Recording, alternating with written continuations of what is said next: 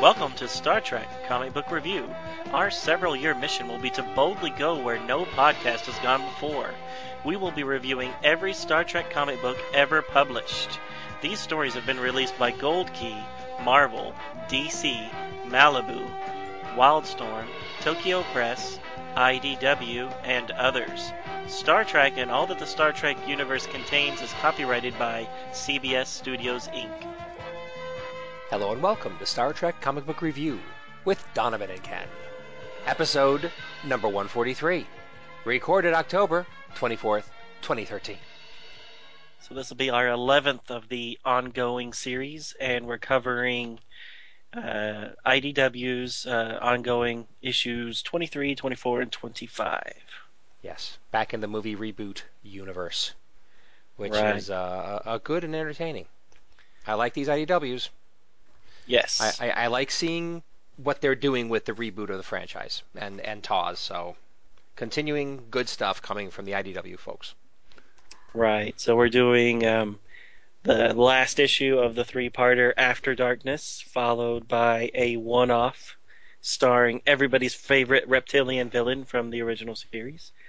And then we start off a miniseries entitled The Kittimer Conflict, Part 1 of 4.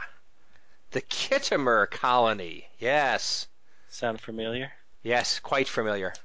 But exactly, it turns out a little differently in this reboot world. So it's kind of interesting. They definitely take some liberties with it. They do. They do. Now, Planet Kittimer never came up in TOS. However, obviously it did in Next Gen. So it is interesting how they make use of a Next Gen reference in this comic, Right. or in these comics. Yep. So we'll get to that soon. Very, very soon. Cool. But in the meantime, we've got to wrap up and find out what happens to Hulk Spock. Yes, Hulk Spock smash. That's right. Punny humans, punny Kirk. That's right. So we get to see more of Spock and his Hulk-like companions that are hanging out in volcanoes and with red eyes and ripped pants and no shirts, and they're very angry. Oh, yes, they are. They're rage monsters. Indeed. Well, you want to jump right into it? Let's do it. I want to see what happens. All right. Okay, so we're going to be doing ongoing number 23. There is no title, so I christen it Rage Monster Spock. Published date is July 2013. Creative team is made up of writer Mike Johnson, story consultant Roberto Orci, artists Irfan Fajar and Igri Karunaiwan. All right, hope I got that okay.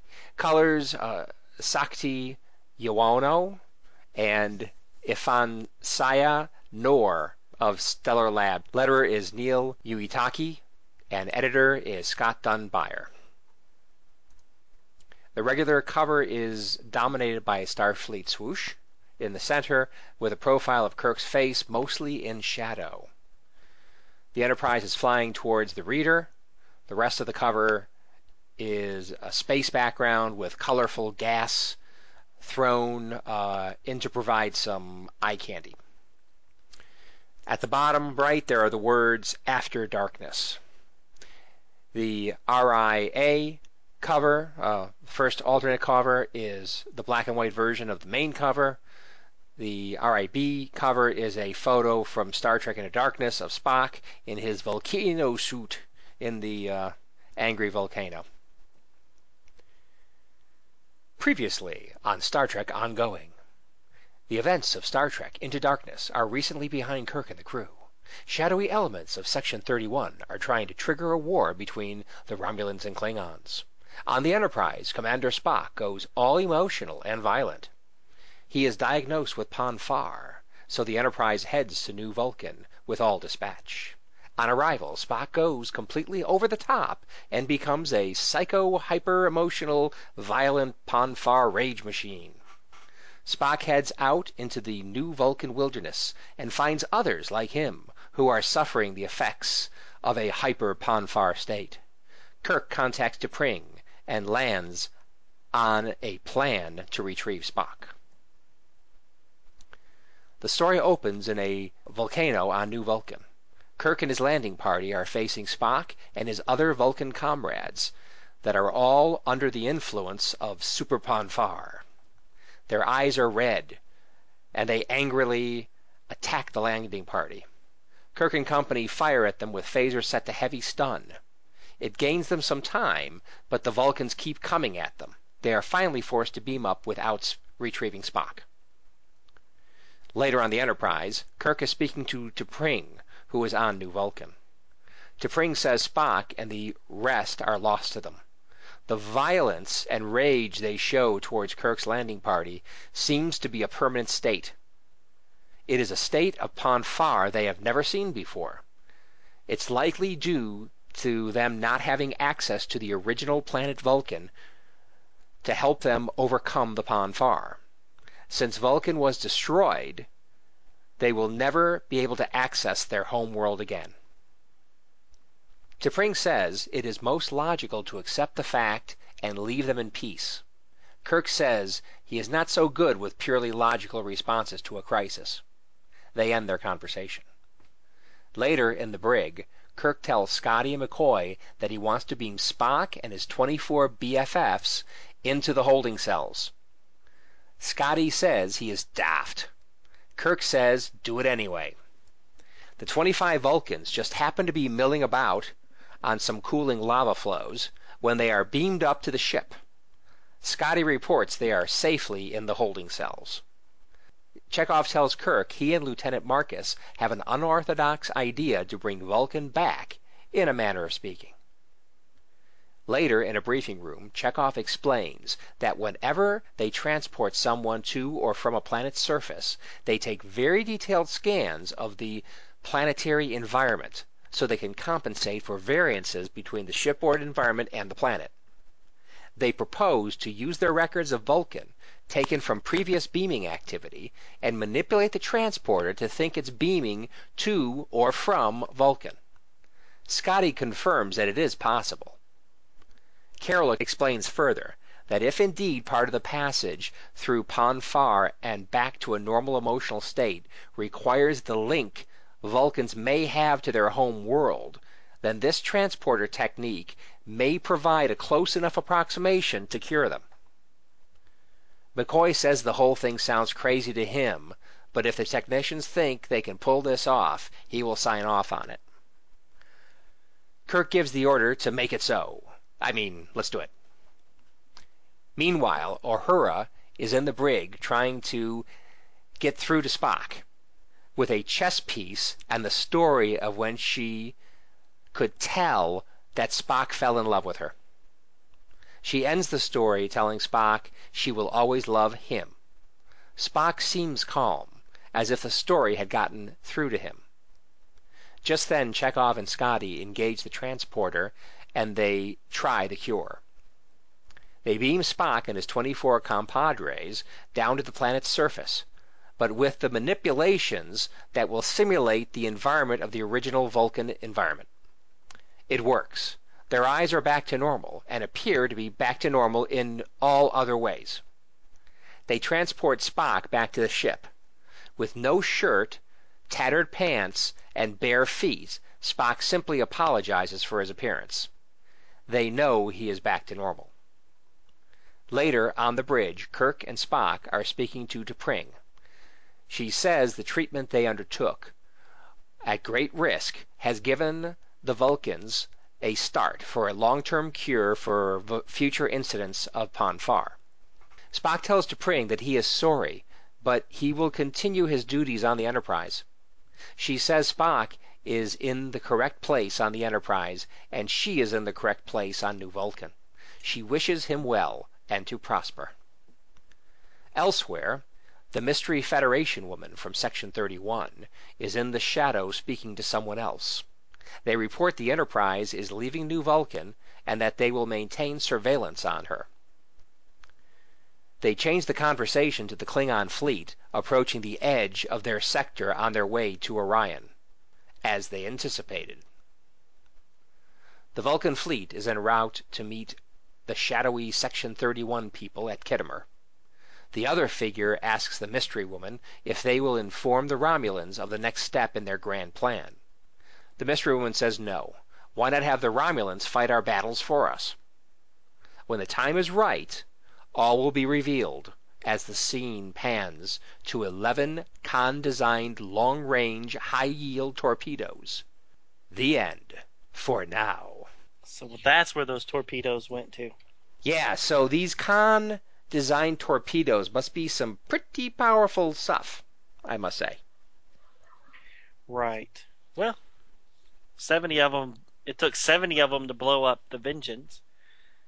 Oh, but yeah, but you didn't.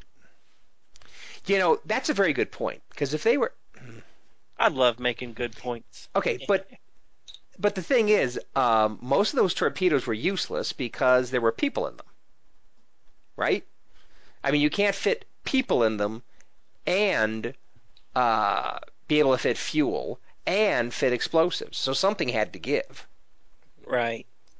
So then what would have happened if Kirk really did shoot those missiles towards Kronos All and those into people would darkness? have all those people would have went splat. But the thing is, Marcus Marcus did want to kill Khan, so the only way he wouldn't have been able to, well, the concussive force of X number of torpedoes with no explosives hitting a surface. I don't know. Maybe that would have killed him, but I mean, there was explosives because they did explode in the well, Vengeance. yeah. But they also rigged one of them to go off, not all of them. I thought they all went off. Well, okay, they rigged one of them to go off. Now that one that was rigged to go off, uh, would have triggered explosives in the other ones if they were there, but they didn't. They didn't rig them all to go off, just the one. They say that in the movie, or are you getting this from They, the novel? I'm getting it from the novel. Oh, okay. Yeah. So sorry about that, but they went into a lot more detail in basically if they triggered them all to go off, then as Khan was beaming them over, he could have noticed. So Okay. being clever people, they only set one of them to actually detonate, which would have caused a chain reaction, and did cause a chain reaction. Right. Well, that makes You know, sense, but yeah, it's not explained in the movie that way. I know. Sorry. That's fine. Yeah, there's a lot more detail in the book. Well, makes sense. Yeah, almost too much detail. I mean, they really went into that whole section. Sorry, about bringing in information that probably everyone is not privy to. Right. Okay. That's fine. I didn't know that. Yeah. So yeah, but the thing that annoys me is, on the one hand, how could you fit a cryotube in a relatively small torpedo and propellant and explosives, because these are supposed to be like really powerful explosive devices, right? Right.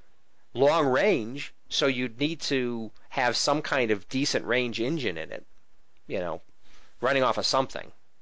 Um, anyway, how you fit all those three things: a person, a cryotube, propellant of some kind, whether it be a little mini impulse engine or whatever, uh, plus high yield explosive. How do you fit all that in Right. to Yeah. something that really isn't that much bigger than how many feet long are those things? 10 feet long? It's not that much long, bigger than a person. Right. I think they're more like 7 feet long. Right. So even more so. Right. Yeah. And how is it going to get from, you know, the border of the Klingon Empire to Kronos on whatever propellant it has, and in any type of timely fashion where it couldn't be shot out Knocked of the out. sky Yeah. while it was on its Right. way. So, does it have a little warp drive where it just warps to the planet? Let's hope not. That would really be amazing to fit that in that. So yeah, but we really don't. These Section 31 people are pretty cagey and smart. So you really don't know where they're going to fire those from yet. True. True. I mean, as we will see in the upcoming issues, they are playing a really cagey game. I mean, a high stakes game. I mean, well, I don't want to give things away, but Well, I think they've been showing you in these last few episodes or last few issues that they're willing to pit the Romulans and the Klingons against each other yeah, for their own purposes. exactly. Which is amazing because in the Star Trek universe, traditionally, it's always the Federation and the Enterprise folks that are always the shiny do-gooders with, the white hats on, and they're having to react to the cunning villainy of the Romulans or the Klingons or whoever the bad guys happen to be. But in Right. this case, it's us. Not Which us. It's Section 31, ah, completely separate. all humans, all humans. Right. Yeah, we're definitely the instigators, or at least humans are the instigators in this. Right. Well, Admiral Marcus was part of Starfleet. I mean, he was the head of Starfleet, He was right? the head of Starfleet, yeah. So, and obviously he was completely in bed with Section 31. Hell, he may have. Well, I don't know who started Section 31, but obviously Marcus was really in bed with him. So, Right. Well, Marcus existed in Archer's time, so if that continuity holds true, then it's been around since the before Starfleet was there. right, But right, yes, Marcus, that was his pet projects. It seemed like. right, Anyways, all right, back to this book. and Oh, right, and yeah. So, do you have any theories about the people that we're talking at the end from Section 31? no, because it doesn't seem to be. You mentioned the last episode we did these that it might have been Mud, but this woman seems to have dark hair, so I don't know if that's true. Okay, I still think it's Mud, and not only that, I hope I didn't mention this in the previous episode. I hope I'm not repeating myself. But I have a theory who the other person was too. April. Exactly. Right. So I think it's April, who has been completely sprung because what April was doing, I think, was completely under the auspices of Section 31. Completely, Right. clearly. Sure. So and Mud is Section 31, and they're all behind all this stuff. And so Right. April didn't spend any time in prison because he basically did exactly what Section 31 wanted him to do. Right. And the way this guy's standing in silhouette, I mean, he kind of has the shaggy hair that April had. Right. So it may be even a scruffy beard. So I definitely could see it going that way. But her hair still seems lighter, and I Or don't yeah, see nose ridges when it shows her in profile. right. And there is such a thing as hair dye, and who knows, her original nose ridges could have been prosthetics. I don't You don't ever cheat on that. know. Kirk did in the Enterprise incident. That's true. But they actually changed their DNA, didn't they? It wasn't just slapping on some fake ears. Oh, was that they did that? Okay, Well, wasn't it the I don't doc? remember. The doctor's the one who had to do it. So Oh yeah, yeah. The doctors, yeah. It seems like the doctors always had to do that kind of stuff. yeah, because I thought it was always they somehow changed their DNA so that they actually would pass on scans and stuff as that species. Right. That would be handier. I really liked the story about how Uhura and Spock got together. I thought that was kind of cute. Yeah, that was nice. I just didn't want to retell it. Right. Yeah, I thought it was nice, but it was like it was nice, but it was also kind of okay. I can skip this part. No, it was cute. It was nice. Yeah. Right. So there is a series of novels called Starfleet Academy, which is Hmm. based during her time at Starfleet Academy, um, and it has Uhura and Spock kind of getting together. And I read the first book. I haven't read the other ones, but in the first book, it kind of seems like they're starting to date, and this chess thing never happened. So I'm not saying it couldn't have happened in the other books or it happened, off screen, but it was new to me here. Right. So Well, I liked it. I thought that was a nice yeah, little moment. it was nice. It was nice. I thought their technical technique to um, trick the Vulcan Ponfar stuff into saying, "Oh, I'm on Vulcan again." Ping, you're back to normal. I oh, you know, You I didn't love that? understand. It was expeditious, and it solved the problem by the end of the issue. So, you know, props on that. It's just, I just, I just, I just didn't like it. No, Sorry. I agree. It seemed way too convenient. Yeah, it just seemed improbable, so improbable, and I didn't think. I mean, the idea that you have to go back, like salmon coming back to its swimming upstream to the original place that he was hatched. That's cool, and the whole Pon farr thing. You got to go back to the home world is kind of cool. And then, of course, when Vulcan blew up, a lot of fans said, "Well, what's going to happen when Pon farr happens?" or whatever. And so I'm glad they went back to that. Right. Agreed. It's like some of the story ideas they're like getting from conventions. When that one guy in the back of the room stands up and just asks that question of JJ or whomever, and they're like, yeah, good point. We really hadn't thought of that. Okay, thanks for the question, though. Good point. Good point. We're, Next. we're gonna write a story about that. Right.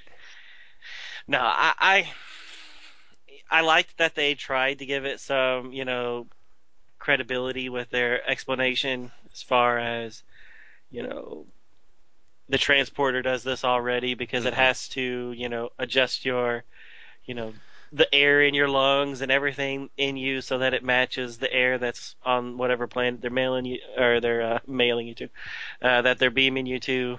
I kind of liked the techno babble there, but still doesn't really make sense. And if it did happen, then I just find it hard to believe it'd be so instant. Well, exactly right. So, right. I think it's something more than just being in the pseudo environment of Vulcan. For for It's that nanosecond for that you're exactly right. transferred. Yeah. For the Pon farr to be because the whole Pon farr thing. I mean, you had to go home, and so you had to be on the planet. Okay, fine, but didn't you? Okay, so didn't you have? Okay, so isn't one way to do it is by doing the nasty?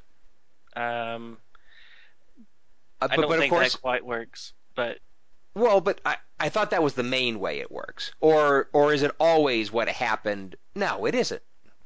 It isn't. Okay, so in the original episode, Amok Time, um, it's the shock of battle and killing Kirk, which is what snaps Spock out of it. I mean, that and maybe being on Vulcan.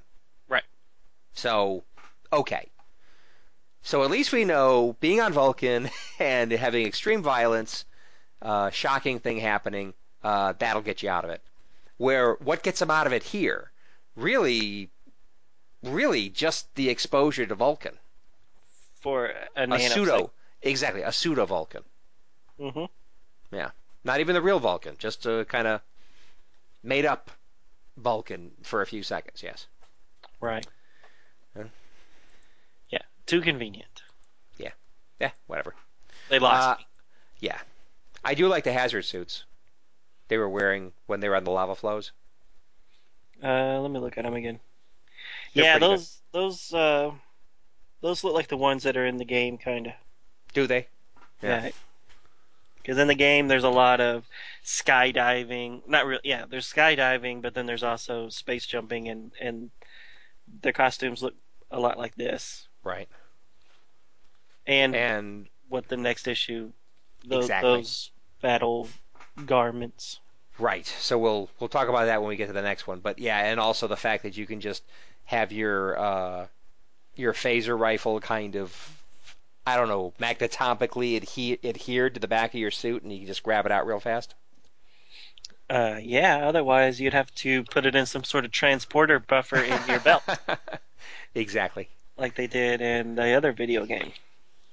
And I got to ask the question. Mm-hmm. If you can do that with a rifle, just like clinging to your back, then why do you need an old-fashioned leather holster for the hand phaser? Do they do that in these? Because I thought Well, they kind of had them stuck on their velcroed on there like they did in the old show. well, okay. So I'm talking about what was established in the TV or in the movies. In the In the movies, right? movies, you're in a good old-fashioned, holster. Oh, are they? Yeah, yeah. When spot, yeah. Just take my word for it. Oh, I And believe then, it. and if you think, I know you saw that because how could you miss it? Because you even had little leather pockets for with your communicator as well as your phaser. Um, and now I will mention that in these hazard suits, that there's at least one panel where it looks like there's at least a some kind of a holster thing for Kirk anyway, They're at the beginning. near the beginning, right? If this had pages, I would tell you, but 1, 2, 3, 4. So at least page 4, top of page Oh, 4, yep. you can see a holster on Kirk. Yeah, where he's But shooting somebody. right, you can kind of see it at his hip. I don't know. It's like if you got the cool thing for your back with the rifle, give me some of that on the hip.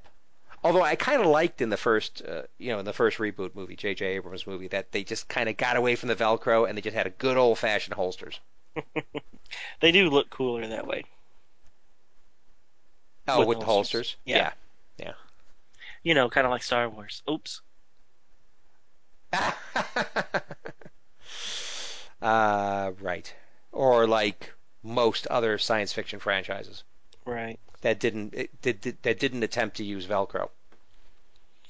I don't think it was supposed to be Velcro. It was supposed to be magnetically magic. It was magnetomic adhesion. There you go. That's what it was. I believe. The Star Trek technical manual I obsessed over when I was young told me that. Oh, Nice. it's magnetomic adhesion. That sounds just like Velcro. Okay. I love in that episode of Enterprise where it's based in like the 50s or something, Hmm. and it's like an ancestor of T'Pol's, Okay. and she, in order to get a little bit of money to try to fix her communicator or whatever, so she can contact Vulcans to come get her, Right. she gives humans the design for Velcro. So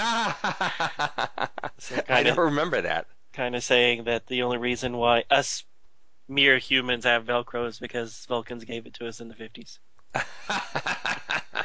I didn't remember that. I remember the episode, but I don't remember that detail. I think it's called Cold Creek. I think that's the name of the Yeah, episode. something like that. Yeah, that was a good episode. I really liked it. Yeah. Very funny. Just real quick, the one Vulcan he gets a job somewhere and he's trying to figure out why everybody tells him that he has a Mo haircut. I mean, that's just hilarious. That's right. That's good. Yeah. So, Who is this anyways, Mo? So I thought beaming up all 25 of the Vulcan, Hulk creatures, I thought to the Briggs, I thought that was a great idea. They should have done that in the first place.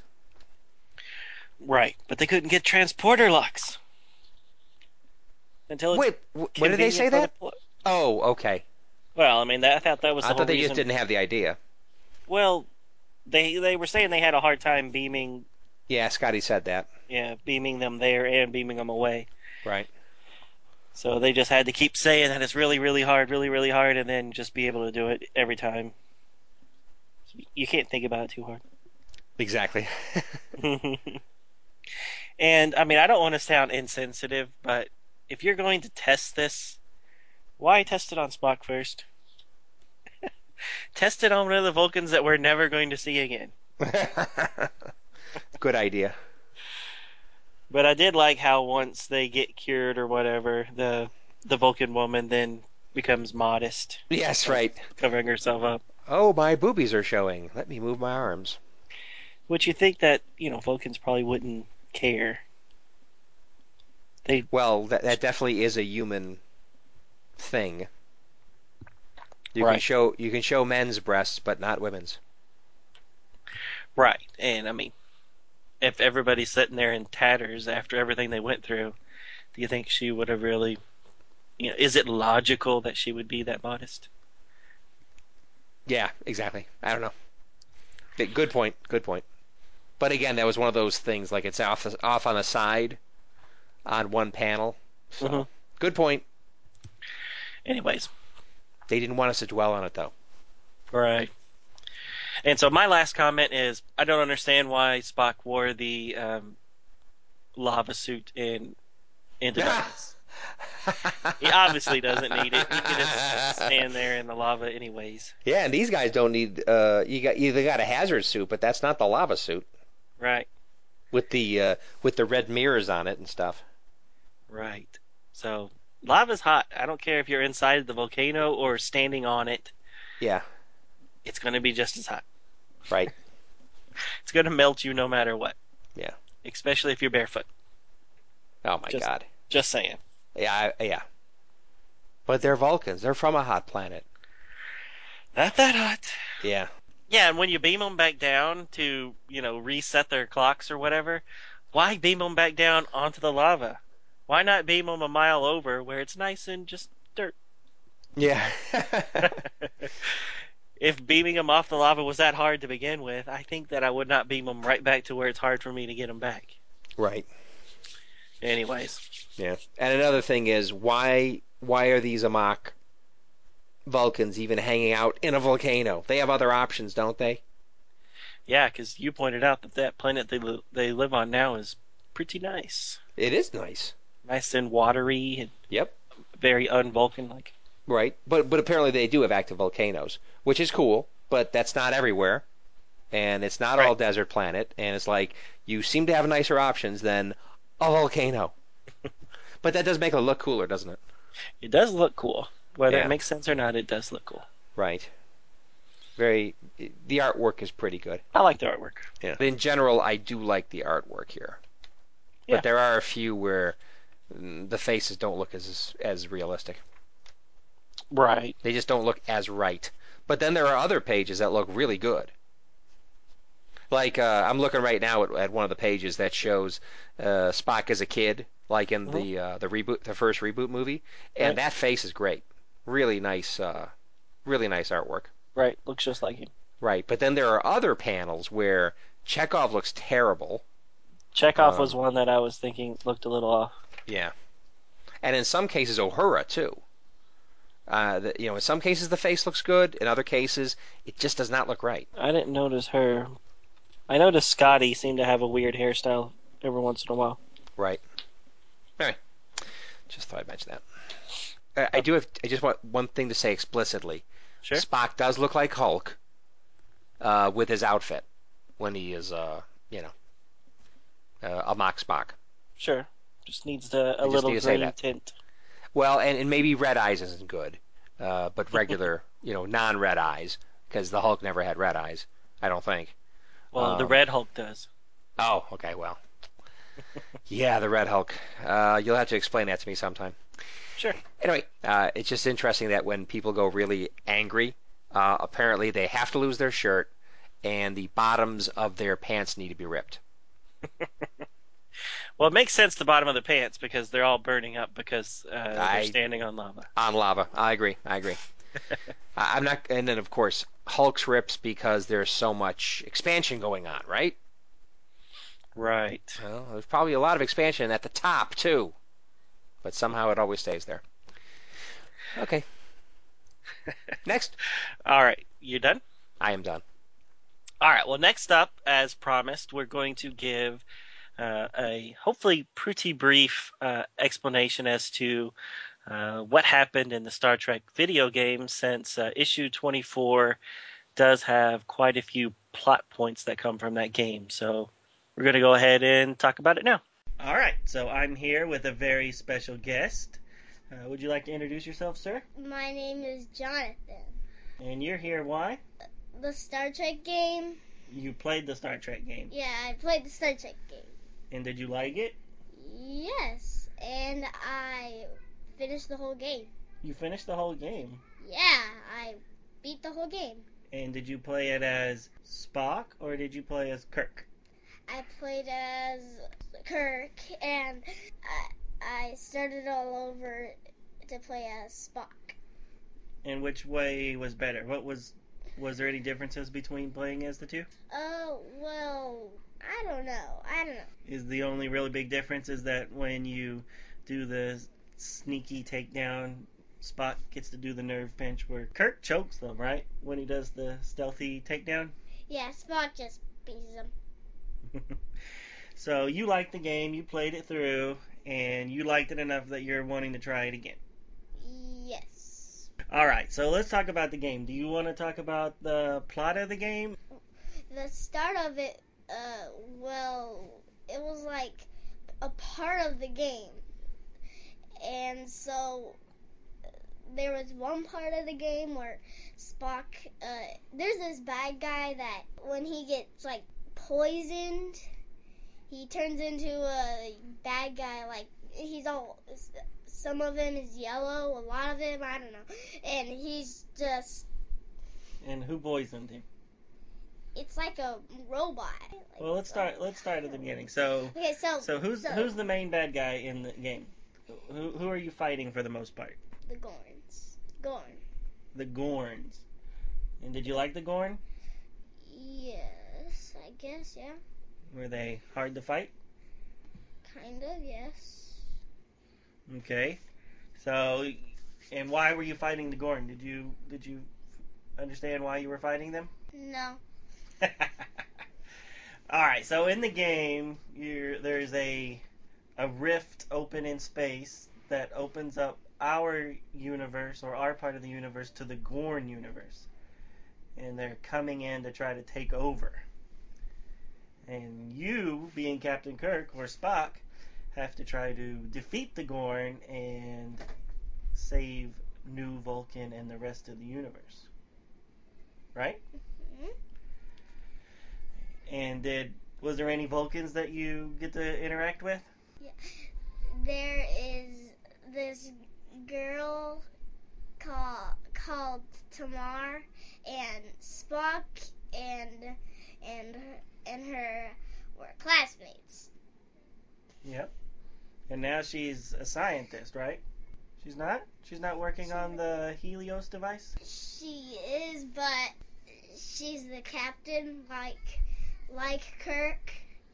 Right. She was the head of a scientific team, right? That was doing the Helios device. Yes.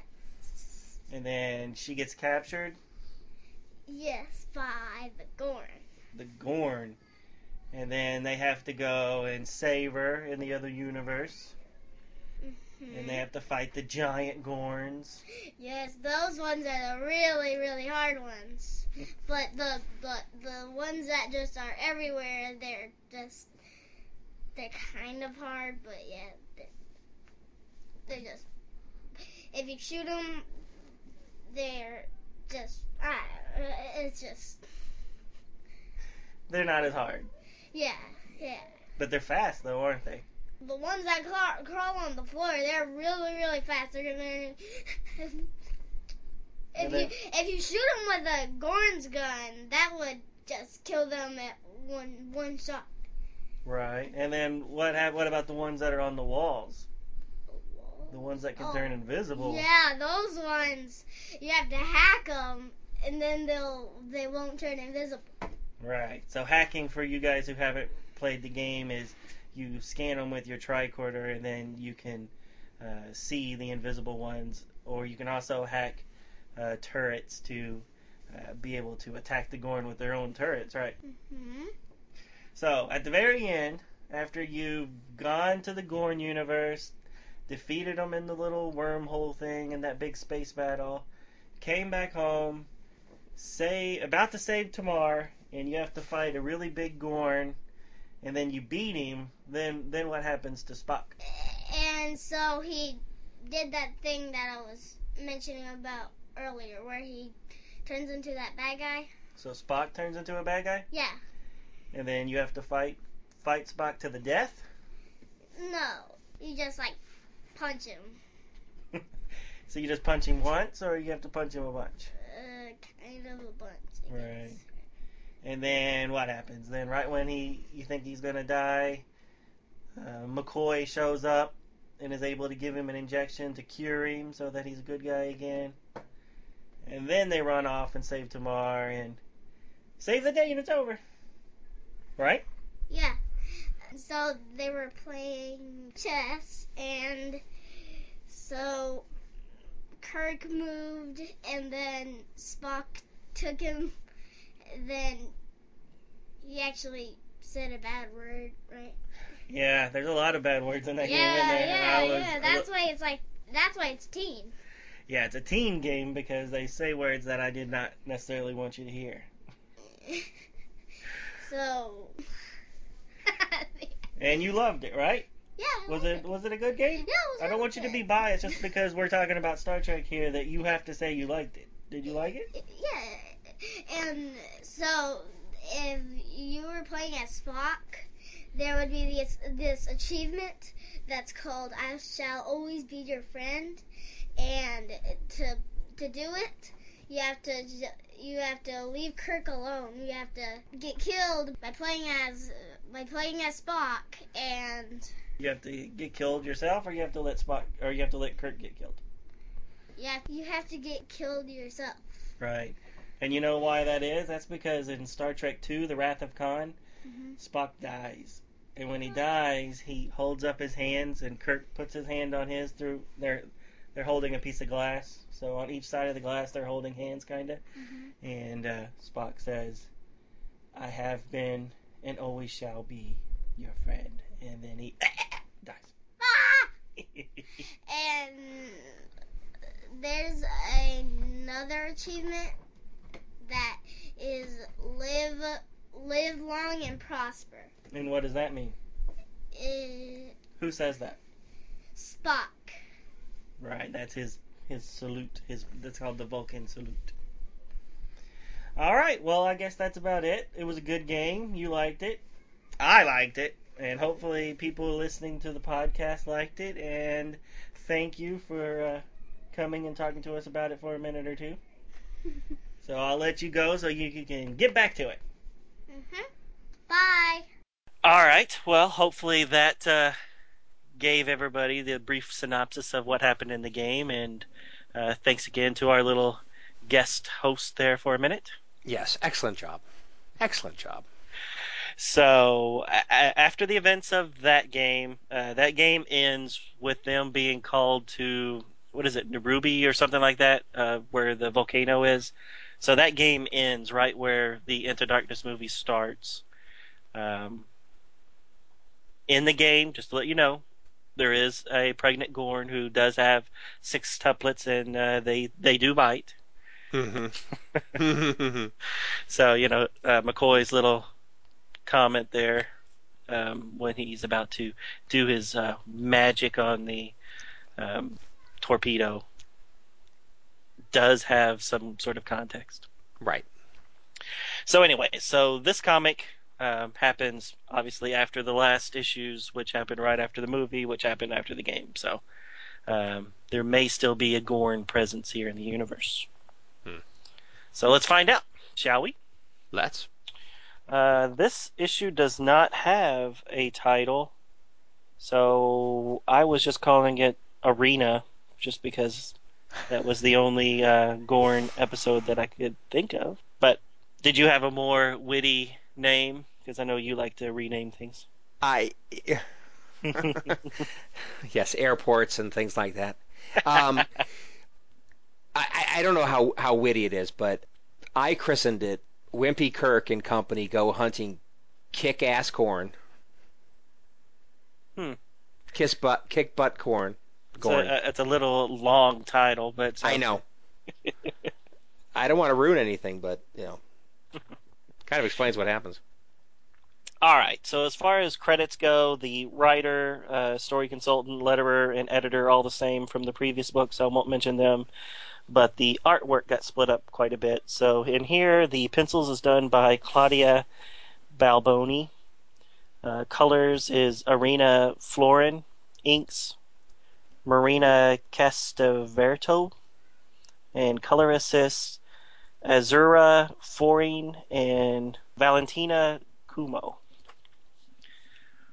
All right. So the original or the main cover shows the Starfleet swoosh again. Everything's kind of tinted green, so it's a very green cover. Within the Starfleet swoosh, we see a Gorn's face kind of poking out.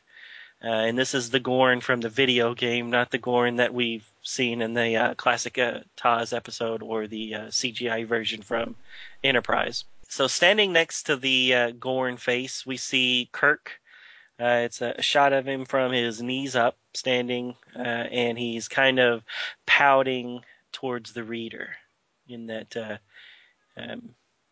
Chris Pine kind of pouty face. The second cover is the black and white version of the main cover, and then the photo cover is a shot of the Gorn from the episode Arena, which looks nothing like the Gorn on the cover itself. I'm sure we'll talk about that later.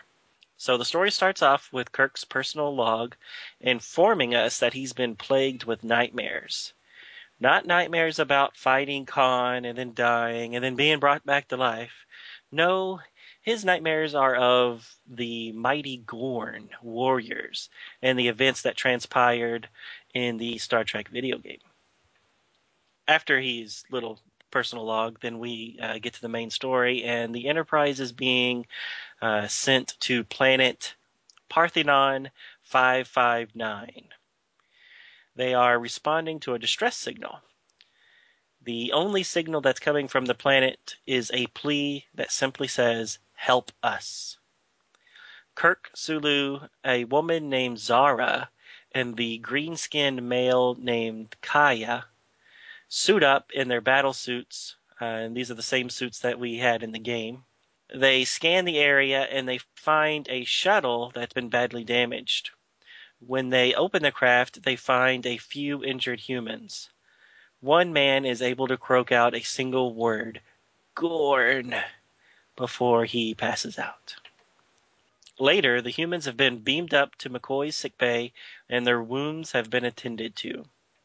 The leader of the group informs Kirk that they are a scouting mining team, and that the planet below is an absolute gold mine. They were performing normal planetary scans when they were attacked by the Gorn. Kirk tells him that they will capture the Gorn from the planet. With this, the man is shocked. The Gorn should be exterminated, not herded up. They are killing machines, pure and simple. He obviously does not like the Gorn. So Spock and Kirk leave the sickbay, and they discuss the possibilities that these Gorn are either a new invasion force that somehow found another way to get to this side of the universe, or they're stragglers from the first attack fleet that had somehow landed on this planet instead of being pushed back to their home section. Later on the bridge, Chekhov informs the captain that he's located the Gorn on the surface of the planet. With the location coordinates, Kirk beams down with an attack party. Uhura is able to give him a universal translator in case they have an opportunity to speak to the creatures. On the planet, as they're approaching the campsite, they are attacked by some unseen sentries. Once the firing starts, more Gorn rush from the camp to join the fray. Instead of using lethal force, these Gorn seem to be content with just knocking out the crew, which is lucky because very soon all the humans are overpowered and unconscious. On the ship, Uhura informs Spock that she's lost contact with the away team and is completely unable to get any lock on their life signs. Back on the planet, Kirk and his team wake up in a Gorn hut. Their mouths have been covered with some green slime so that they cannot yell or speak out. A Gorn leader of some sort tells them that they were foolish to attack, and he tells them that they give the humans what the humans gave them, blood and death. The Gorn then rips the slime from Kirk's mouth. Kirk tells this Gorn that he has seen firsthand what the Gorn can give, both here at the settlement and also in the attack force. The Gorn then says, "We are not those Gorn." Back on the Enterprise, Chekhov has been able to access the settlement's mainframe, and they are able to watch the footage of what they originally think may be the Gorn attack on the settlement. But they soon notice that this is actually an attack on the Gorn and being attacked by the humans. And we see Gorn being killed while they're unarmed. It's a massacre. Back on the planet, the lead Gorn is telling Kirk that they are a clan that came with the original attack fleet, but they defected out of a desire to lead peaceful lives. They chose this planet to settle on. Before he can get further into his conversation, Spock then arrives and tells the rest of the story, that these Gorn arrived on the planet, but soon the humans arrived and started to attack for no reason. After a slaughter of many Gorn lives, the Gorn retaliated and attacked the settlement itself, but only as a deterrent to the consistent attacks by the humans. With this evidence, it's hard to argue that it was not self-defense, as the Gorn had been claiming all along. Later, aboard the Enterprise, the leader of the mining team is furious with Kirk's decision to give the planet to the Gorn. The man tells Kirk that he is pathetic to have all this power and to be afraid to use it. Kirk corrects him and says that the true point of power is to know how to use it. Once Spock and Kirk leave the room, they discuss that the mining company will petition for the right to return to the planet. They have only delayed another meeting of the humans and the Gorn. Kirk tells him that the Federation and Starfleet need to start taking a less preemptive approach. The end. I don't know about that, a less preemptive approach. When Kirk was getting, and everybody was getting their butts kicked, I was just itching to say, "Hey, Kirk, put together a bamboo BFG and blast those Gorn. Come on, man. You guys getting picked off like amateurs with your big fancy battle suits and everything." Well, I think he was talking about just blasting them from orbit. Yeah. Which is what Marcus would have done. Well, that or else you could have sent in a bigger party. I mean, what though? Because half of them are dead. You can slaughter the rest. I think that's his point. He doesn't want to slaughter them just because I agree they may be a thorn in the side later.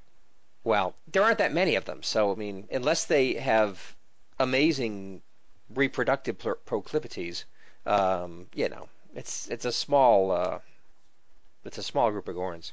We will someday get to the Gorn reproductive cycles in a next generation graphic novel called The Gorn Crisis. Oh. And they do have an interesting reproductive process, so look forward to talking about that one. Okay. So they can reproduce quickly. If I remember that episode or that Yeah. issue, yes. Because the Gorn encampment looked like it had maybe 25 or so buildings, and if half the people were killed by the miners, right. Isn't that big a group? But right to be worrying about, but yeah. So, but these are peaceful Gorn. But I gotta tell you, they sure don't look peaceful in Kirk's dreams. At the beginning of the book, they look really nasty. Well, in the game, they're really nasty. Yeah. And not the easiest guys to kill. Right. Yes. So, I do like the way they're depicted here, and I do like the, revisionist version of the Gorn. Obviously, these Gorn do not look like a guy in a rubber suit stumbling around with a rock over his head. Yeah, and purposely saying, okay, now what you need to do in this scene is go really slow. Right. So obviously they're a much more interesting race, but it's like I used to love that episode, Arena, on the original show. I used to love that episode, and And there's something about that old Gorn schlocky outfit. Oh I yeah. just love that. And even though, props to the revisionary, very much more frightening and formidable Gorn visage, I think it's just something about the old original Gorn I really like. And that's why I'm glad they put him, or the original Gorn, on one of the alternate covers. And I did try to buy that, Oh but really? on Lone Star Comics they didn't have any. Oh, if they did have it, it would be a little pricey. I think Yeah, those photo covers, for whatever reason, get kind of rare. pricey. Yeah. Well, I'm not crazy about the photo covers in general. I mean, I think they're kind of lazy.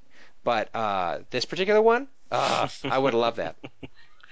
So in the game, there's different species or different versions of the Gorn. They have Hmm. quite a few different designs.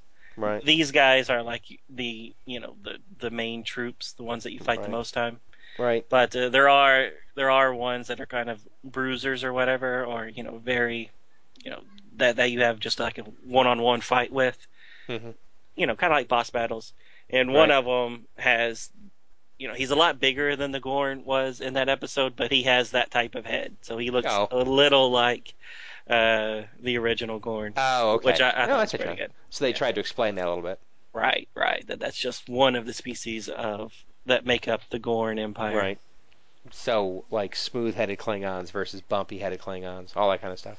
Exactly, Right. exactly. Cool. Yeah, so I thought that was good. I mean, at least they tried. I mean, we've only seen two Gorn ever on screen, so Right. yeah. So you've just seen the same species, but that's just a really small part of the overall Gorn Empire. Right. Cool. So I like that. I thought it was good. Yeah. I'll just say I'm not. I mean, obviously they had the Gorns had to whip Kirk's butt and the Hmm. landing party, um, so that they could find out what the truth and everything. It's just I really hate when they were so handily taken out. And what's amazing is, and I haven't gotten very far yet in the game, but obviously Kirk and Spock in the video game, it gets pretty far and they're all alone. Right. I was gonna Yet, say that. yet here's a landing party that has what, 5 people at least, maybe 6. Oh, actually, Sulu and some other chick is down there too. Right. It's So like they, 7 people. right. So it's like they couldn't. They were just bozos. They were so ineffective. Right. I was gonna make that comment too. I was like, man, if I was playing the game, it would just be me.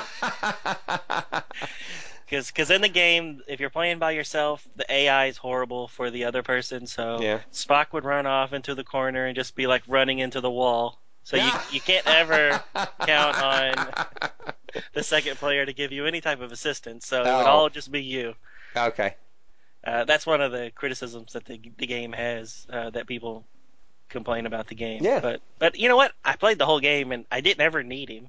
So it's not like Well, that's you because get to they a part. probably, yeah, because of course they geared it that way. Right. I mean, they do all kinds of things in video games, as you're well aware, where they're fine tuning exactly how hard it is or not. Right. Just if they knew they had a weak AI, that's not going to help you much. They're going to gear the game to you only fights. Right. So the main reason why you probably need your buddy, or the computer controlled buddy, is Right. when you get hurt and you'll fall to the ground, you have a certain amount of time for the other person to revive you. Right.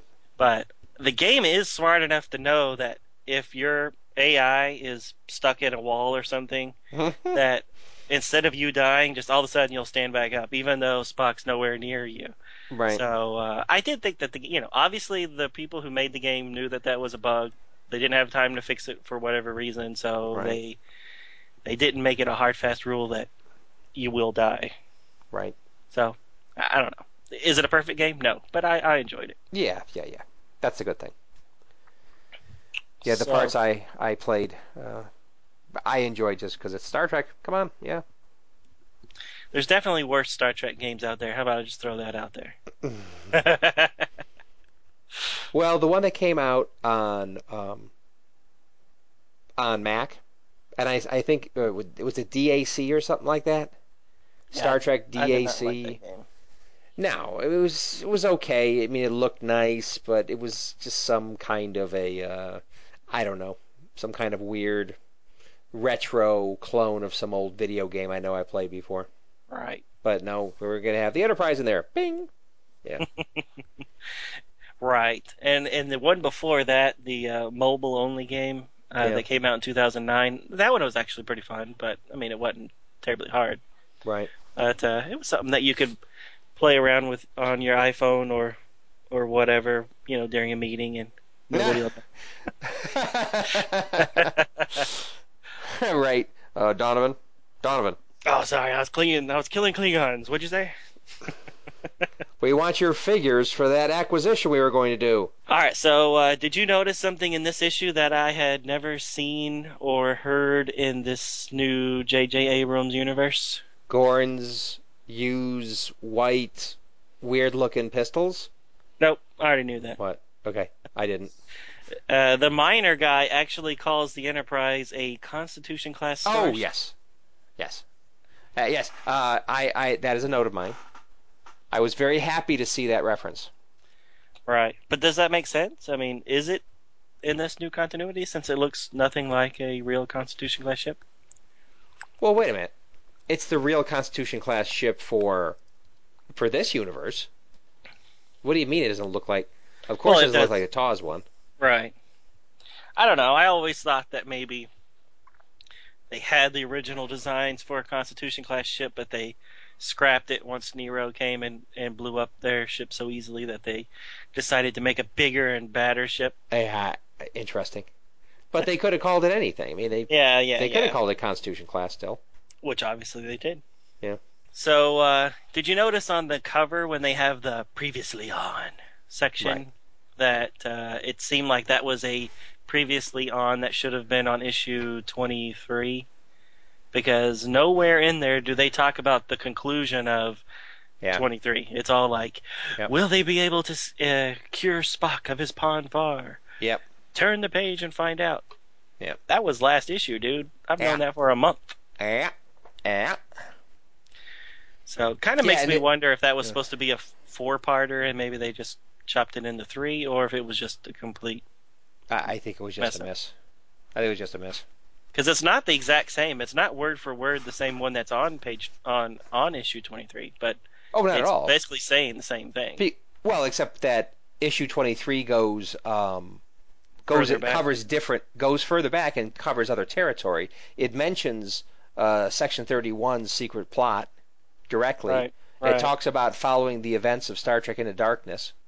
So it covers a lot more territory than 24's previously on Star Trek. Right. Seemed weird. Yeah, I agree. They should have said something about the resolution, at least in 23. I mean, if that's all you're going to talk, if all you're going to talk about is the whole Pon farr thing, at least talk about how it was resolved. Right. Instead of ending, will he be able to get his mind restored Yeah. to his normal logical state? ... Yeah. And then- yeah, they did. Yeah, and you see it pretty quickly in issue 24. Right. He's normal. Yeah, he's there on the bridge with everybody else, folding his arms, Anyway. giving attitude. I like the battle suits at the beginning, but I'd like to know a little bit more, and probably because you played the game, I'd like to know a little bit more about what advantages the battle suits gives you. You can fly. You can fly? Well, that's pretty cool. Why didn't they do that when they were attacked by the Gorns? Jeez. It's basically like the space diving. They have like a little, like an electrical type webbing type underneath their arm. It gives them Oh, they can gliding glide. abilities. They can Yeah. glide, so they can't actually lift off the ground. Okay. Nope. I was getting excited there for a minute. That would have been cool. No, it's more of a gliding thing. Okay, well that's fine. So, kind of like a Batman Begins kind of thing. Okay, Exactly. Yeah, or I like Rocky the Flying Squirrel. I would take either one of those. gotcha. We'd accept either answer wink. All right, good. Cool, very cool. So I assume it's also maybe nobody can knife you with it, or No, the Gorn can still get you pretty good. Okay. The helmet can miraculously appear and disappear whenever you need to go into, space. or a section of the station that has gas or something, you can just the next scene you suddenly have a helmet. So Okay, well, I guess it appears from somewhere. Maybe like Lost in Space, just off screen it goes yeah, and it's right. on, like the movie Lost in Space, not the old Yeah, TV show. exactly. Which, by the way, I thought that was a pretty cool outfit. Uh, Major, what's his face hat on? West. West, Major West. Exactly, Major West. I liked that movie. I So thought did that I. movie was really good. I I I thought the time travel bit was a little hokey, but yeah, any but at any least they time travel thing's always going to have problems. exactly. But at least they explained how they built the robot. Because at the beginning of that movie, those robots were lame. It's like, wait a minute, that's not going to be the regular robot, is it? Come on. Anyway, My biggest complaint about that movie, and we are off topic again, but I again, really wish the old um drawing a blank. What's his name? Dr. Uh, Smith, no, the Roy. No, not Roy. Roy. What's the name of the little boy? Oh, Will. Will. Will. Yeah, my only complaint is that they have old Will in there, and Yeah. it should have been played by Bill Mummy. It should have been. There's no Money. excuse why he's not the old Will. Mummy. Isn't his name Mummy? No, no, money. But the other ones were in it. The mom and the Yeah, little sister was in it. cameos. Yeah, Yeah. that would have been a perfect cameo for him. Well, he's a busy director. Who knows? But yeah, that would have been good casting. That would have been great casting. Yeah, would have given a lot of fan service to Yeah, the fans. So yeah. And that would have been a nice juicy role. yeah. I mean, he could have actually been doing something more than just having a little, hey, I'm here. Okay, thanks. Bye. Have a good time in the movie. Well, maybe when that movie was being made, it was during the heyday of Battles, Babylon 5, and wasn't he a regular on that? He was a regular on Babylon 5. Yes, he was. Uh-huh. So maybe he just Maybe he couldn't couldn't get find the away. time. He was busy having a career. Yeah, Yeah. yeah. What's he doing now? Nothing. All right. I thought it was a little ridiculous how at the beginning the Gorns are depicted as this bloodthirsty thing at first. Hmm. That's in Kirk's nightmares. And then they kick Kirk and company's butt totally. And then in the end, they turn out to be really nice guys. Yeah. It's like, you know, I mean, it's so nice that they'd have like, they'd be able to make you a bundt cake or something. They are just nice guys. That's funny. I don't think they were that nice, but Well, they were yes, pretty nice. they didn't kill him while they were all No. unconscious, which is convenient. Yeah, plus they were basically, especially when Spock came down and starts explaining things, it's almost like you almost expect the Gorns to be going, yeah, see? Listen to that guy. Yeah, see? What did we tell you? Him. Yeah. They weren't nice to us, so we slaughtered them. Right. There is a little bit of a joke there where after Spock's little explanation, he says, "You speak truth, human."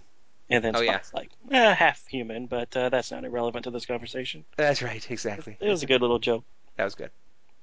Last comment is I do not remember the original TAWS episode talk about the origins of the Gorn, Hmm. but I had the distinct impression that they were just another Alpha Quadrant species that was hanging out on their X number of planets that they had colonized and came up originally on, developed from originally, and they're just hanging out like everybody else.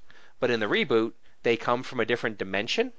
Is that it? It's not a different dimension. It's a different part of the galaxy that's a good ways away. That the scientists on New Vulcan were creating this energy device called the Helios Right. device, and it created basically a wormhole that allowed that gave a shortcut for the Gorn to get over here. It Okay. wasn't another universe, but it was Okay. supposed to be so far off that it So they're like the Borg or something.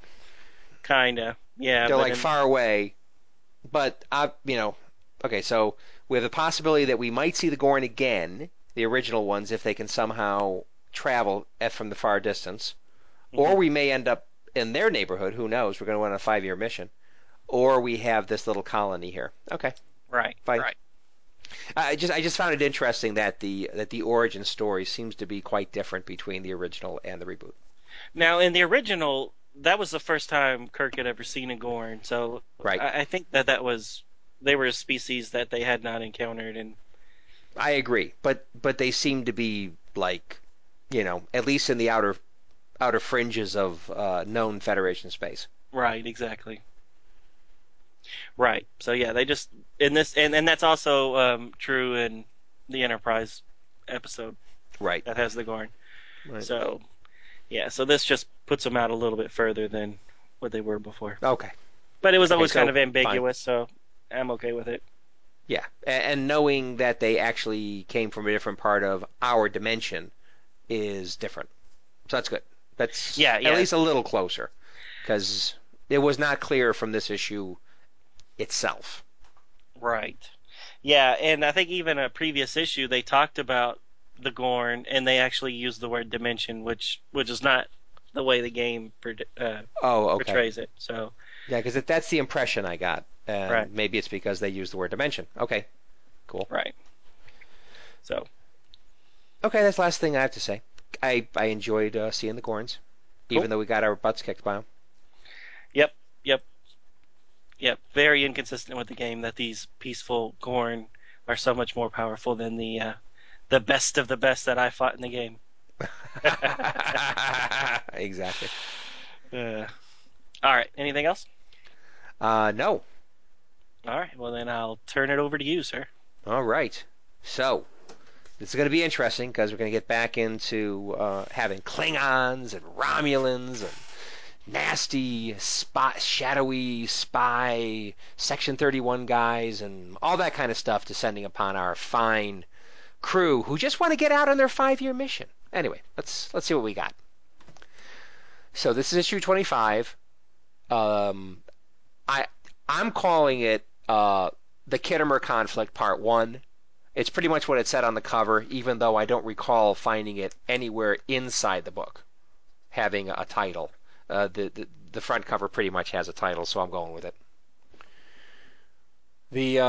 Okay, so the writer again, like normal, Mike Johnson. Um, Story consultant Roberto Orci. Art is Arfan Fajar, who was the artist on, or one of the two artists on issue 23. Colors by Sakti Yawano and Ifan Saya Noor of Stellar Labs. And great job everybody, but man, you got hard names. Letterer is Tom B. Long, editor Sarah Gatos. The regular cover shows a scowling Klingon with no helmet on. Interestingly enough, he has very straight, very strong, very white teeth. The symbol of the Klingon Empire is behind him, and the Enterprise streaking across the page dominates the bottom of the cover. Lettering appears at the top and tells us that this is part 1 of a 4-parter called The Kittimer Conflict.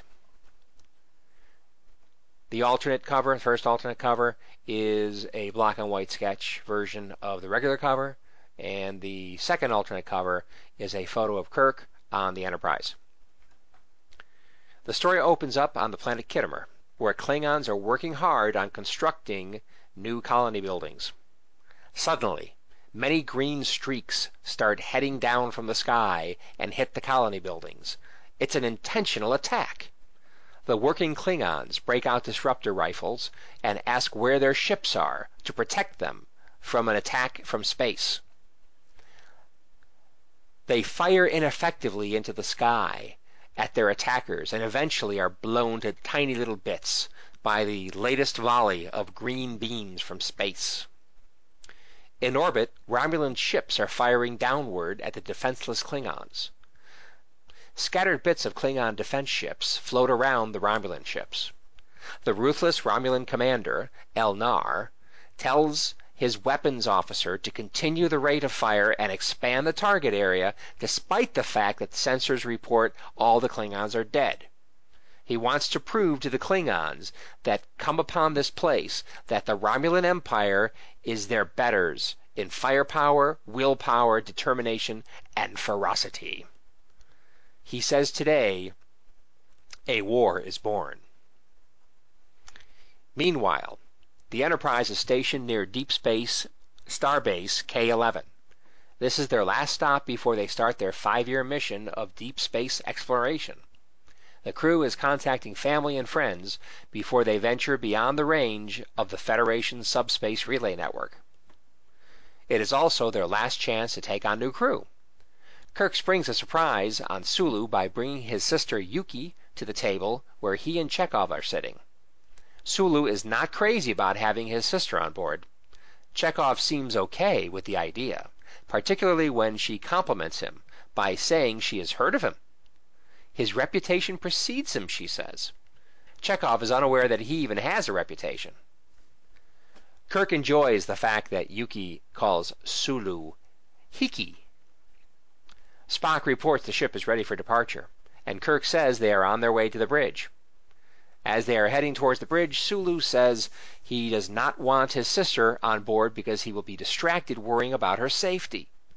Kirk says he has faith that Sulu will be able to adapt and even will come to appreciate having his sister on board during such a long assignment. He does, however, warn Sulu to watch out for that Chekov guy around your kid sister. Sulu is not amused. On the bridge, they are ready to depart for the great unknown, when Uhura reports a distress call, or as close to a distress call as Klingons get, is heard.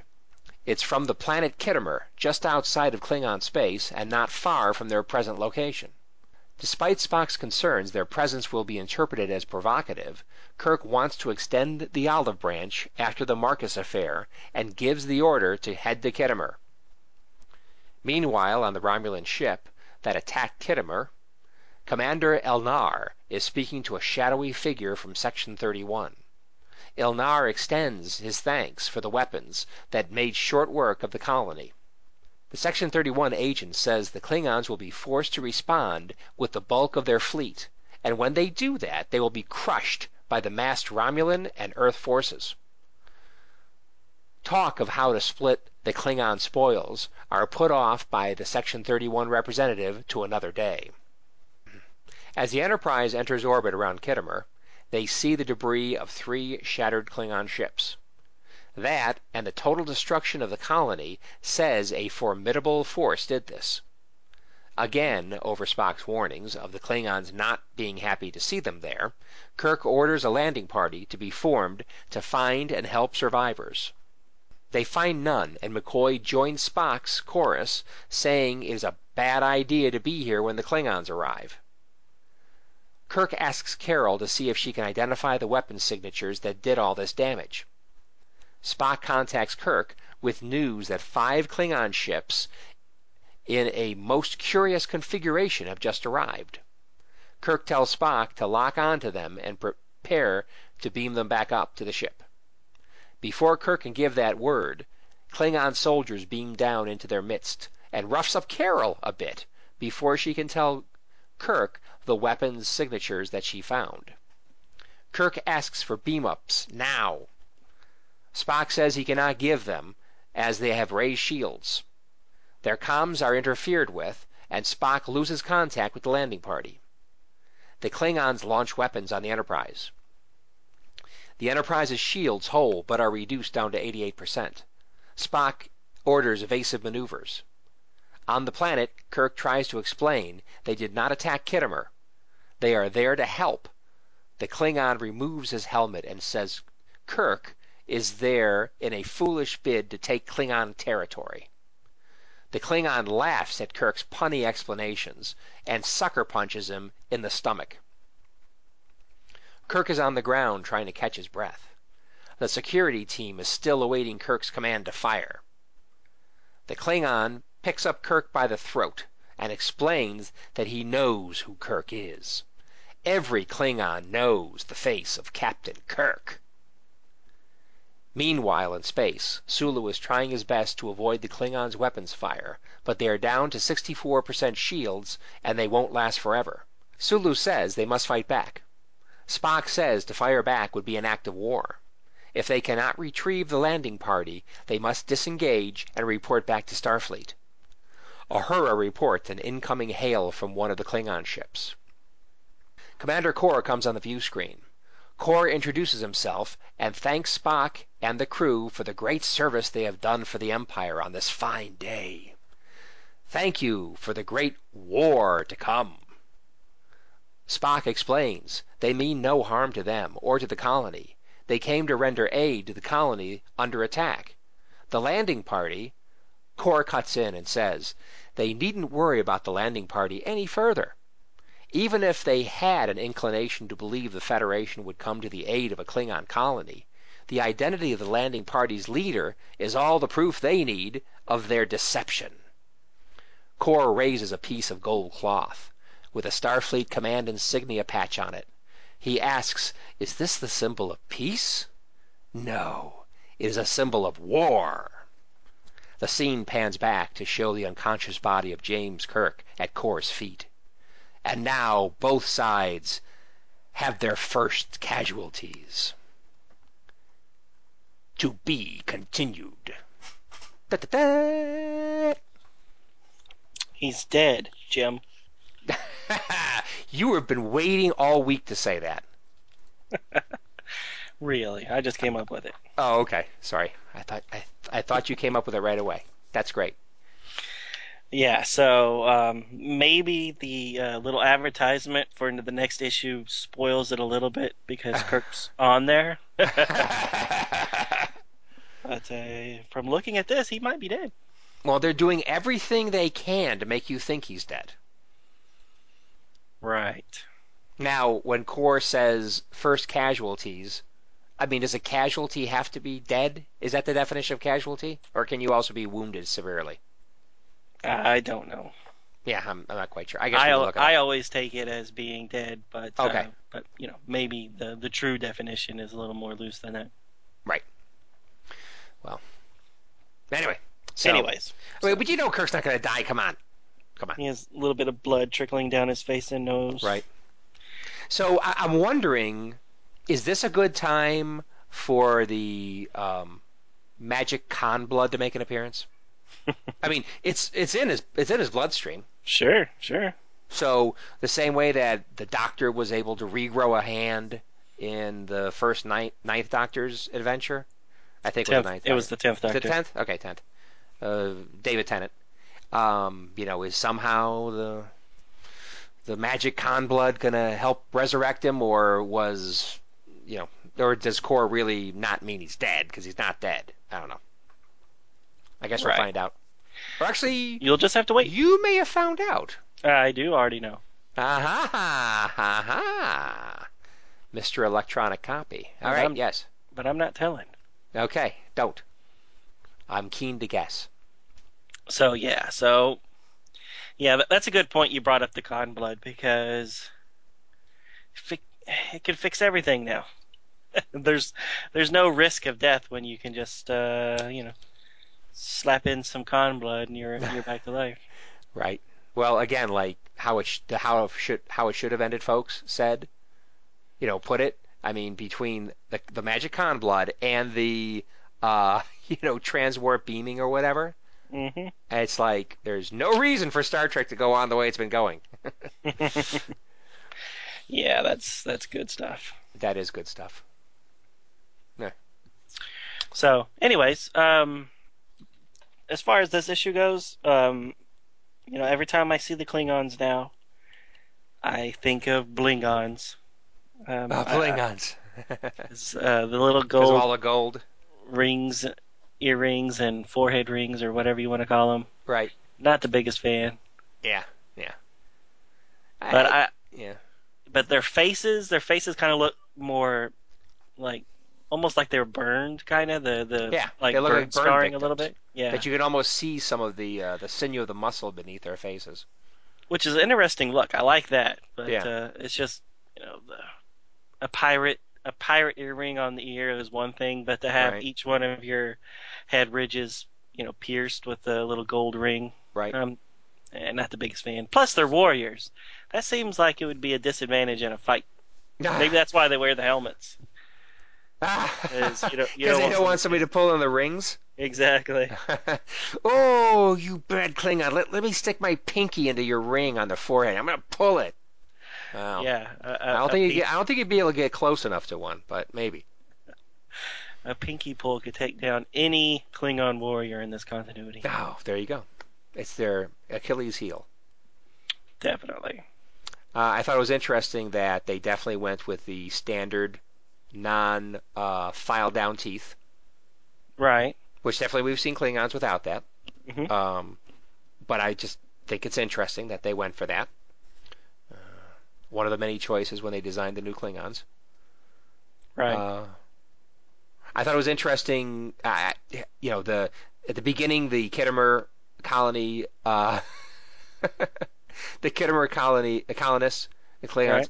Yeah. and they're being shot from the skies. It's like, uh, we're being totally annihilated with beams of light from the sky. We can't even see who's shooting at us, and it's so far up. Yet they still pass out rifles, and one of the Klingons is looking at the rifle like, what the hell am I supposed to do with this? And then at least one of them just aims up and just starts blah blah blah blah, kind of like a what was it Patton in that movie where he had the six shooter out and he was shooting at a plane or something. I don't know what it was. I've never With seen it. a pistol. Anyway, which is about as Yeah. effective as what these Klingons are doing. Yeah. Kind of ridiculous. Kind of ridiculous, but they're Klingons, so they're going to fight. There you go. Kapla. You know that one Klingon that you were talking about that's kind of looking at the gun like, what good is this going to do me? Right. He does not have the ridge rings.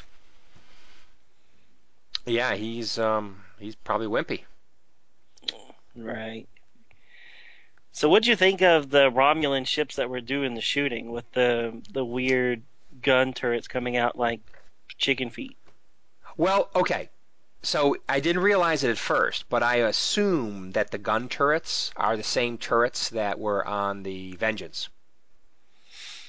That they Right. so I guess that's the Federation advanced weaponry or whatever that was helping them out. So I thought that was interesting having those movable, pods that were able to fire directly, point directly down at the planet and fire downward.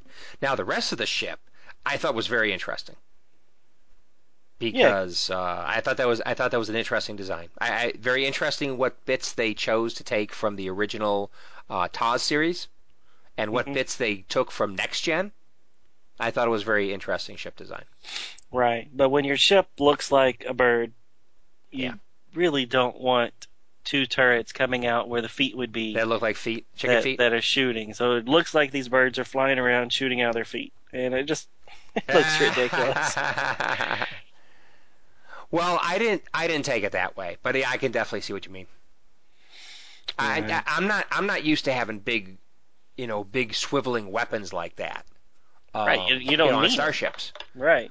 Well, but yeah, because basically the beam weapons or whatever is built into the ship. But obviously, these are big guns. These are BFGs, baby, and they really stick out of the ship.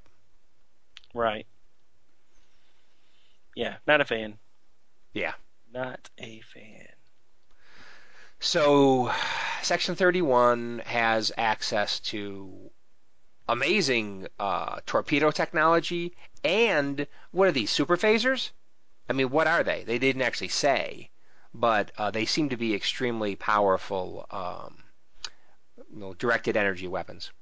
Yeah, I think super phasers work. Yeah. So, well, they made short work of the three Klingon ships. Definitely. Yep. Um, And the Khitomer colony. yeah. Of course, it was a defenseless colony, but still. Um, so did these guys have cloaking technology? Have they established that? I don't remember.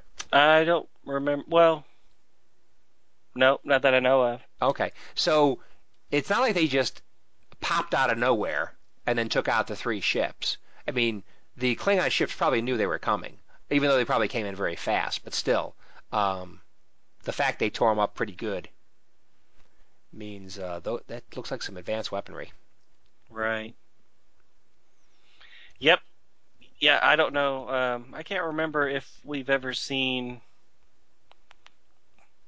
I don't know if we've seen any type of cloaking device in this continuity. Yeah. Good point. Anyway, The main point is we got some kick-ass weapons.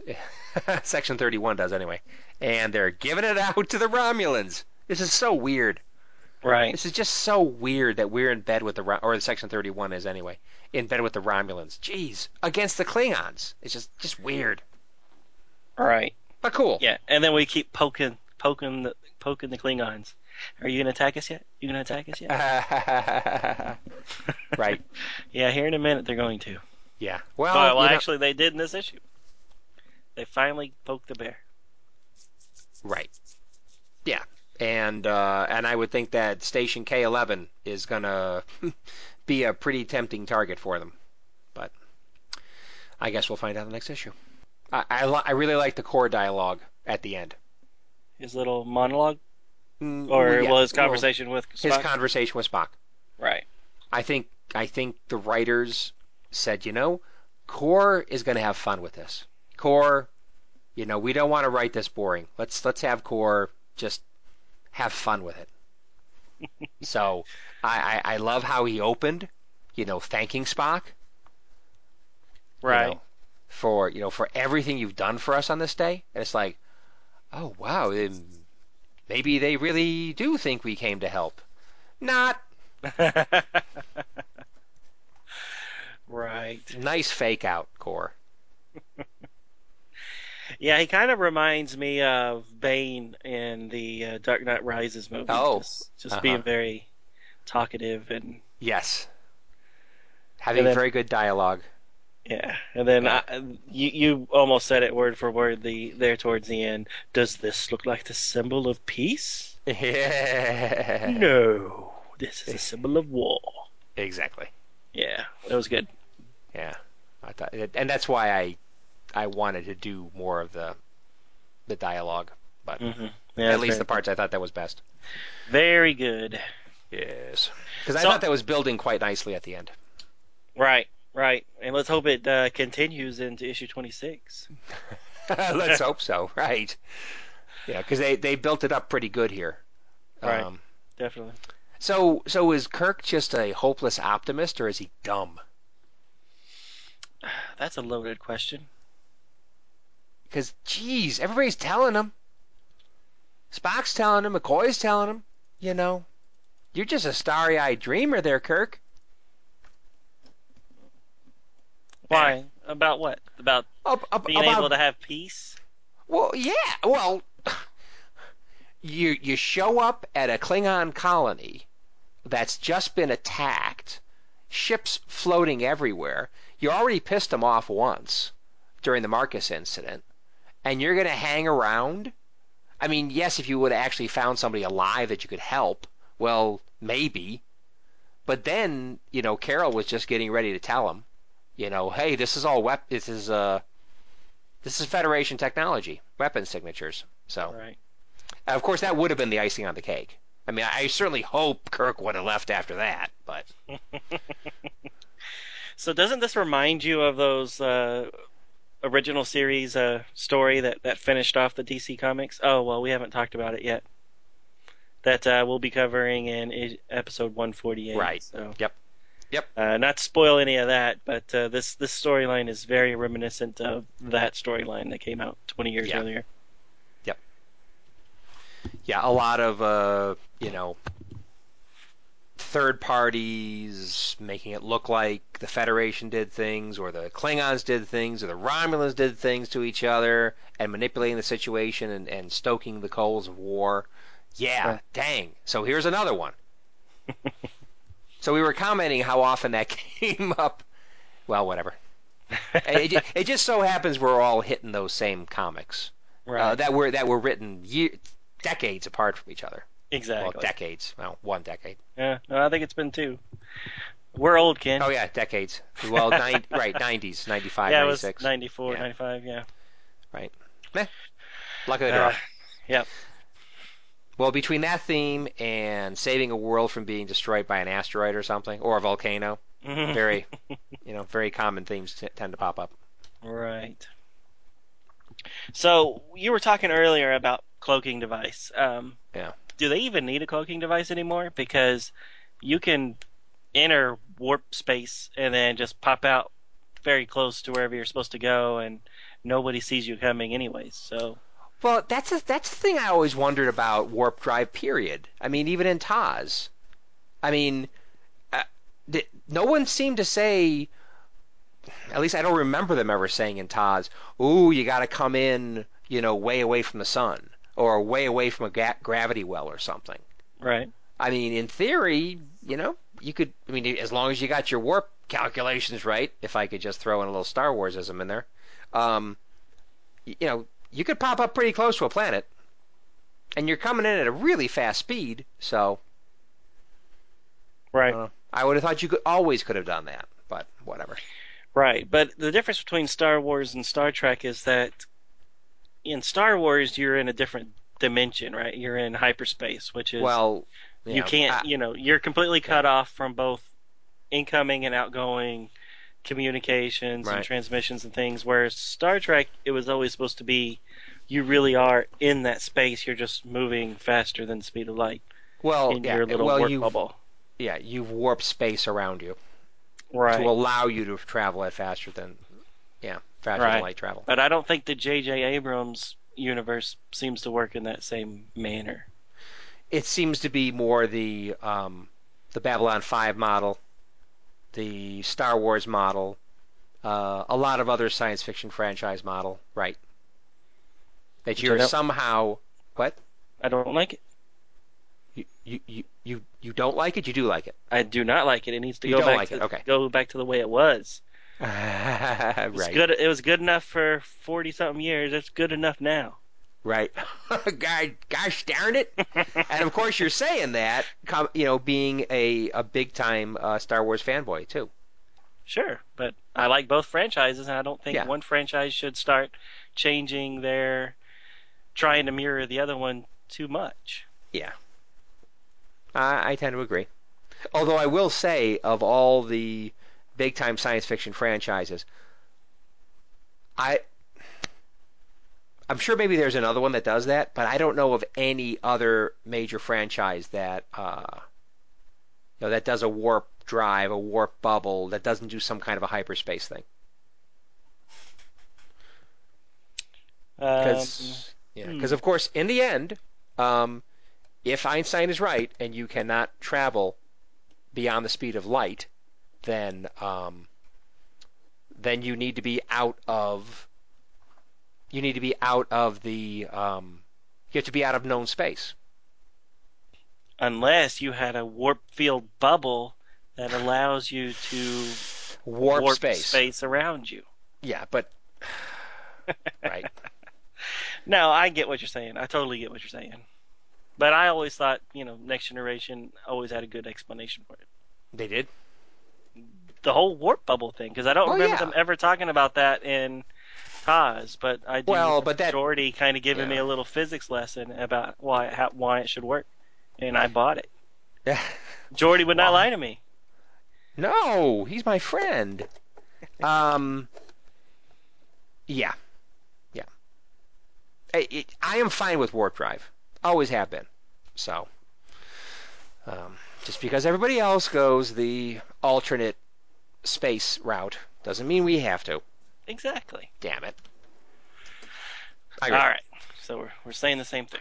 Yeah, but also the idea that everybody travels the same speed in in whatever they're calling it now. Um, what is he? What are they calling it now? What? Warp space? I mean, what? Yeah, I don't know. I don't remember them ever calling it anything other than warp. Yeah, warp drive. You're in a warp bubble. Yeah. Right. Okay. Anyway, moving And on. if you're in the warp bubble, there's no way a ship could ever pass you. Ooh, but the Vengeance can. Oh, but yeah. Yeah, I hated that. Well, yeah, I don't like that either. Now, if you're trying to say that, because Babylon 5 and everybody else, if you're in hyperspace, I mean, you're in some alternate dimension, alternate place that is not our normal space. Right. So why couldn't you go at different speeds? I don't know, but whatever. Moving on. Yeah, we should move on. And I'm not even going to start to talk about how they move around on the Old Man's War series of books I've never read by those, so John Scalzi. I would not know. I'm not even going to get into that. It's a very interesting way of moving around the galaxy. But I'm not going to talk about it. All right. And I'm not going to talk about Dune and how through the use of spice they are able to fold space. I'm not even going to talk about that. Okay. You gonna bring up another one? Halo. I'm done. How does Halo do it? I don't remember. Halo seems a lot like Star Wars. Star Wars? Okay, Yeah. cool. All right. My last comment is that I like the Narada Klingon hybrid ships. I think we talked about that last time. Right. Yeah, I think they look pretty cool. And let me make sure that I'm not getting this confused with the other issue. Wait 1 second. No problem. So they do show another Section 31 gentleman in this issue. It's not the woman, Right. but his face is on. Yeah, so it appears to be a guy, but do we know it's a guy? Again, in shadows. Yeah, well, we see pretty much half of his face. Oh, okay. It doesn't look Okay. like a woman. Okay. So, and it doesn't look like April either. So, Right. I don't know. Well, definitely there aren't only two people in Section 31. So Exactly. what do you think? What do you think about the looks of the looks of the commander, the Romulan commander? With the tattoo and goatee? Yeah. Is that a? Yeah, I guess that is a goatee. I was calling it a really big soul patch, but yeah, I guess it's a goatee. Right. Yeah, his little soul patch. Yeah. Yeah, so why are they tattooed? I thought that was a Nero thing. That they. I don't know, but I think that in this guy's case, the little like things under his eyes, the little triangles under his eyes, and then the curly Q kind of tattoo on his forehead, it just looks a little effeminate. I don't know. It just It doesn't. I'm do not it digging for it. I'm not digging it. And the Romulan's face looks like a baby's face. This guy looks young. I don't know. Right. He is Vulcan, so they age slower. But yes, he Okay. does look young. He just and we've seen other Romulans in other issues that they look pretty cool, pretty good. Um, I he's fine. He's fine. I just, not 100% a fan. Right. Well, I could see that. I think the bridge that he's on is kind of interesting, weird. I think I would go crazy looking at that wallpaper all the time. Wallpaper. Yeah, it looks like a circuit. So, what page? Again, Oh no yeah, pages. right. But there's one shot where he's sitting at the con, and they Mhm. show a moderate amount of the bridge, and the walls just look weird green colors and The stuff. floors too. Yeah, But yeah, it looks like a motherboard type green right. panel. Yep, some kind of a green, right. Especially the walls look like circuit boards, right. Mhm. Absolutely. Yeah, I didn't notice that the first time. Yeah. Good point. Carol does seem to be taking a lot of beatings, doesn't she? Yep, she gets smacked around every issue. Well, yeah, in the movie, when we first meet her, I mean, Right. did Khan actually break her leg? Yeah, he Right. stepped on it. He stepped on it, broke her leg. You jerk. And then this Klingon at the end grabs her by the throat and throws her around like a rag doll. Poor Carol. Right. I thought that was funny.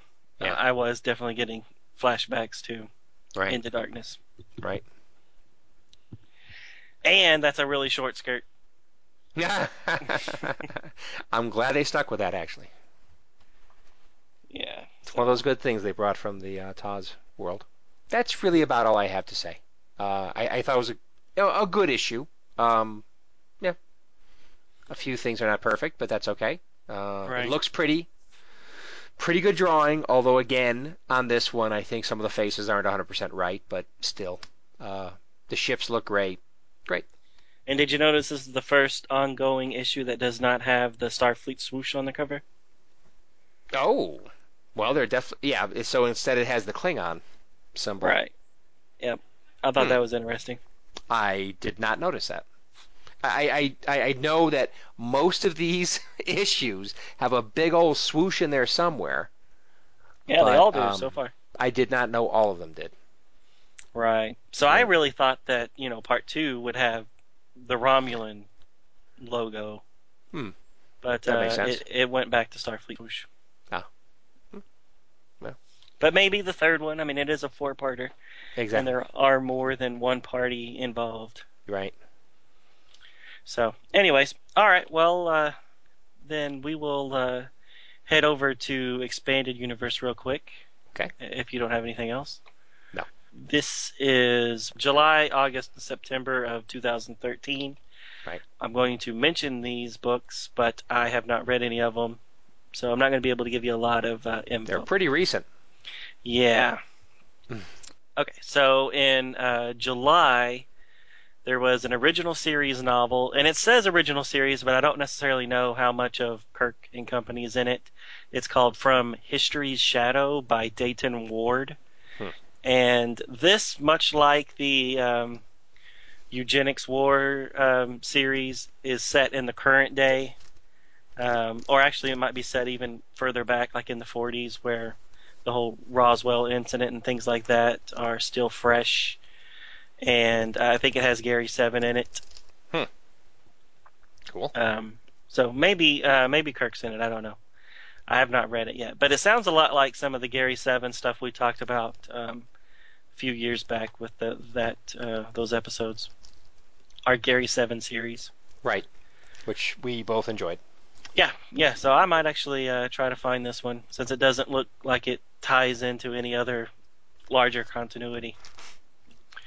After that, there was in August, starts off a new series of novels that's going to cross over Deep Space Nine, Next Generation, Titan. This was the first. The series is called The Fall, and this book is called Revelation and Dust by David R. George III. Hmm. And this one's based mostly in Deep Space Nine continuity. But in September, issue number or book number 2 comes out called The Crimson Shadow by Una McCormick, and this looks like it's mostly Next Generation. Hmm. So the Enterprise E. So these are all based, well after Nemesis. Right. Actually, getting pretty close to when Romulus is supposed to start exploding. So kind of curious to see if they're going to go all the way up to that point and then maybe a little beyond to see what happens in the normal continuity after Romulus is destroyed. Hmm. So I have a lot of reading to do to get caught up to all this. Just can't find the time. I hear you there, man. I hear you, man. There's just too much out there to read, and it sounds like good stuff. Yeah.